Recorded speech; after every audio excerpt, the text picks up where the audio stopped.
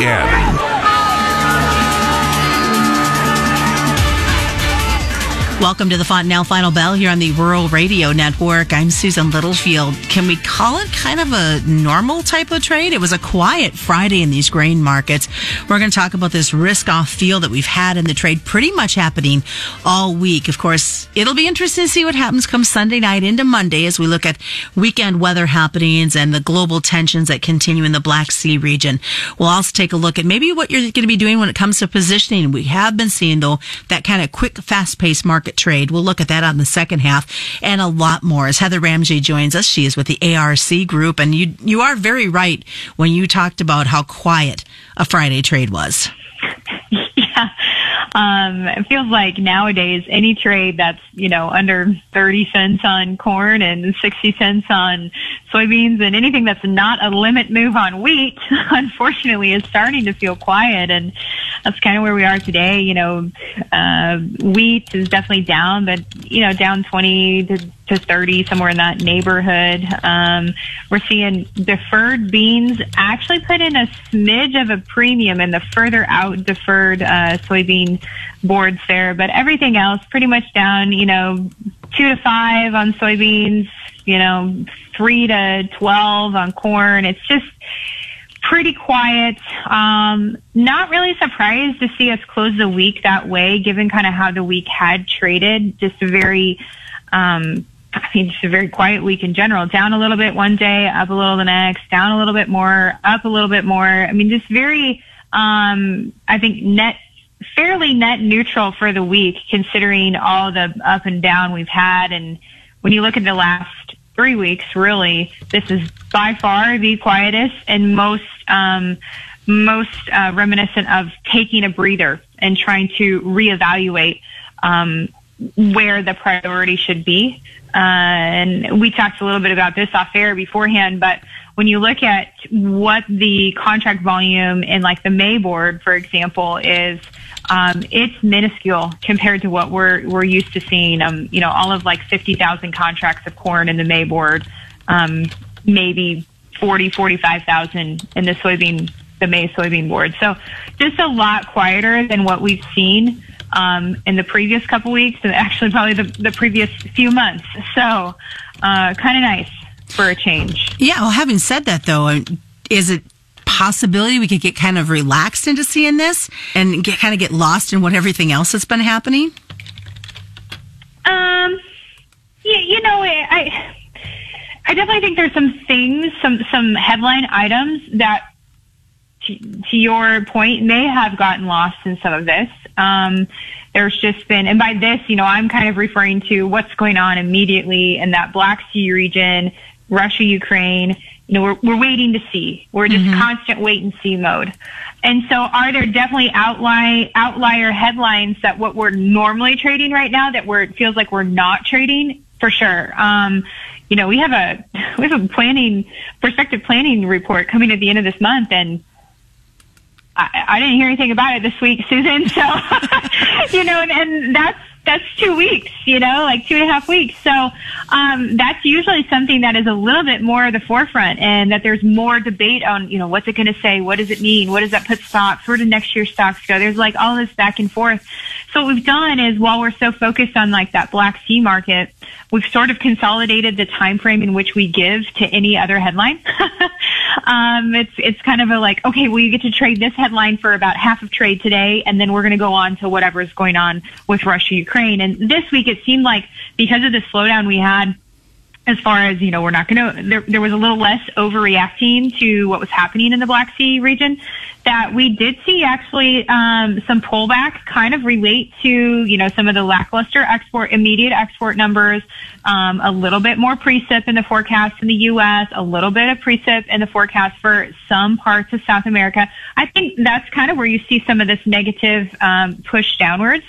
It wasn't real big, and it wasn't long-lived, because then we turn around the next day and we, trade some positive premium back into the market because of war tensions. But we're just not seeing that trade for near as long or as in as much importance right now as what it would normally trade. I do think that's going to change. At some point, we're going to start realizing this this war, the solution is a long ways off, it feels like. So we've got to keep paying attention to what's at the forefront here, and that is that we're going to get some finalized numbers here out of South America pretty quick on a bean harvest and bean numbers, and on some corn as well. We're going to start getting in the field here in the U.S. I mean, these are all real numbers that are actually happening. We're not sitting in limbo. We have to keep functioning as an ag producer. And so we'll get back to those numbers, but some of this shock and awe has got to wear off a little bit more. And it kind of feels like maybe this was the start of it, but it's really hard to tell. This weekend is sort of a pivotal point. Every weekend feels like that. And so funds kind of got out of things and slowed down, and we'll see what happens over the weekend, and Sunday night could be wild again yet. Well, and it's been interesting, Heather, because we've had such a focus on the Black Sea region that we kind of forget that it has been dry in South America. We forget that, they're wrapping up this soybean harvest and getting some preliminary numbers. CONAD and the U.S. are pretty close on where those estimates are at. And it's easy to just kind of get, as you say, wrapped up in the headlines versus the whole wide picture. Yeah. Oh, for sure. We've definitely seen, WASDE's made some adjustments to that South American crop lower. CONAB made even more adjustments. So we're sitting about 4 million metric tons difference right now, I believe is where that difference is at. And I think there's rumors that both WASDE expect to see that continue to get lower, a lower South American bean production number. And then CONAB is also talking about they still need to decrease that number a little bit off of what actual yields have been. So yeah, I mean, that is huge. Those changes alone warrant, a rally itself based on supply issues. All right. Well, stick around, folks. We've got a lot more coming up as we continue with the Fontanelle Final Bell on the Rural Radio Network. At Fontanelle Hybrids, we understand there could be some tough decisions this spring when choosing seed for your farm.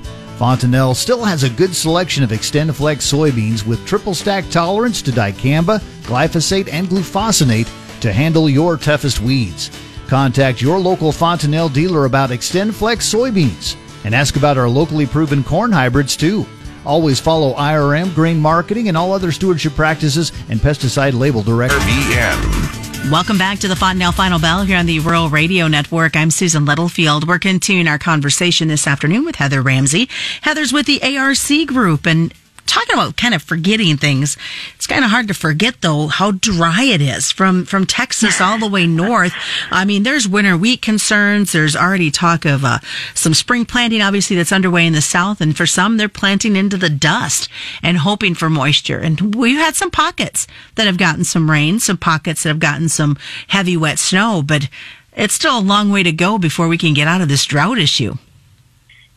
Yeah, from everything that I've sort of seen, when you look at existing or current drought monitors, when you look at just watching the weather pattern as it kind of flows through this northern plains region, you're just absolutely right. It's so dry. I mean, I see it in my own backyard, and that sometimes that's our worst enemy. Looking in our own backyard can be our worst enemy. There's a lot of times we think it's dry, and it's really just our yard, right? And it's, the guy, 10 miles over is living in a garden, and so is the next 15 miles and 20 miles. But that's definitely not the case right now.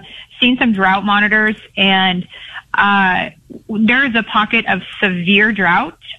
There's the pocket of moderate drought, but that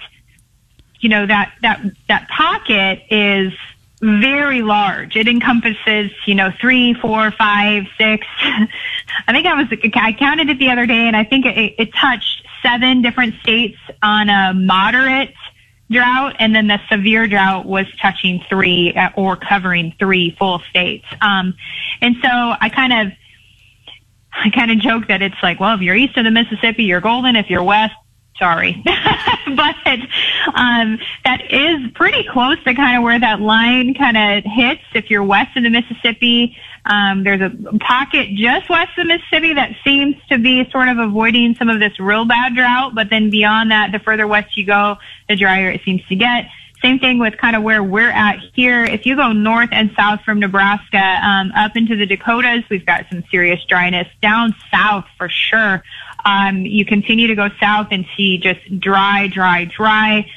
my husband and I had a chance to do a little road trip here just the end of February, and I just have never seen a winter wheat crop look like that, driving south through Kansas and into Oklahoma, and just straggly. I just felt for them so much, between the dryness and the severe wind, just ripping it apart at this point. The moisture, what little moisture we have received is so needed, and we continue to need more. So obviously, speaking in terms of that related back to the market, we haven't really seen a whole lot of spikes or trade based around the immediate last couple months of a poor wheat crop. I think prior to when we were trading through November and December and a little bit into January there, we were definitely seeing some premium come back into this wheat crop because there was problems. And we suspected there would be fairly big problems. Now, obviously, the whole world situation kind of throws another issue into there for the wheat crop. But it's continued to be a problem. The moisture is a problem for wheat. We're definitely 15, 20 days away from kind of the heart of our area getting in the field, and it is so dry. That it's serious when you're starting to hear your own farmers and clients say, well, maybe we'll have to water this thing after we get it in the field just to get it up. Right. That's never a good feeling when you hear that. It's concerning from a planning standpoint on my end. We have to be very careful about how aggressive we get from a marketing standpoint, and what types of tools we're using. Because you definitely don't want to know you have a dry problem, a dryness problem.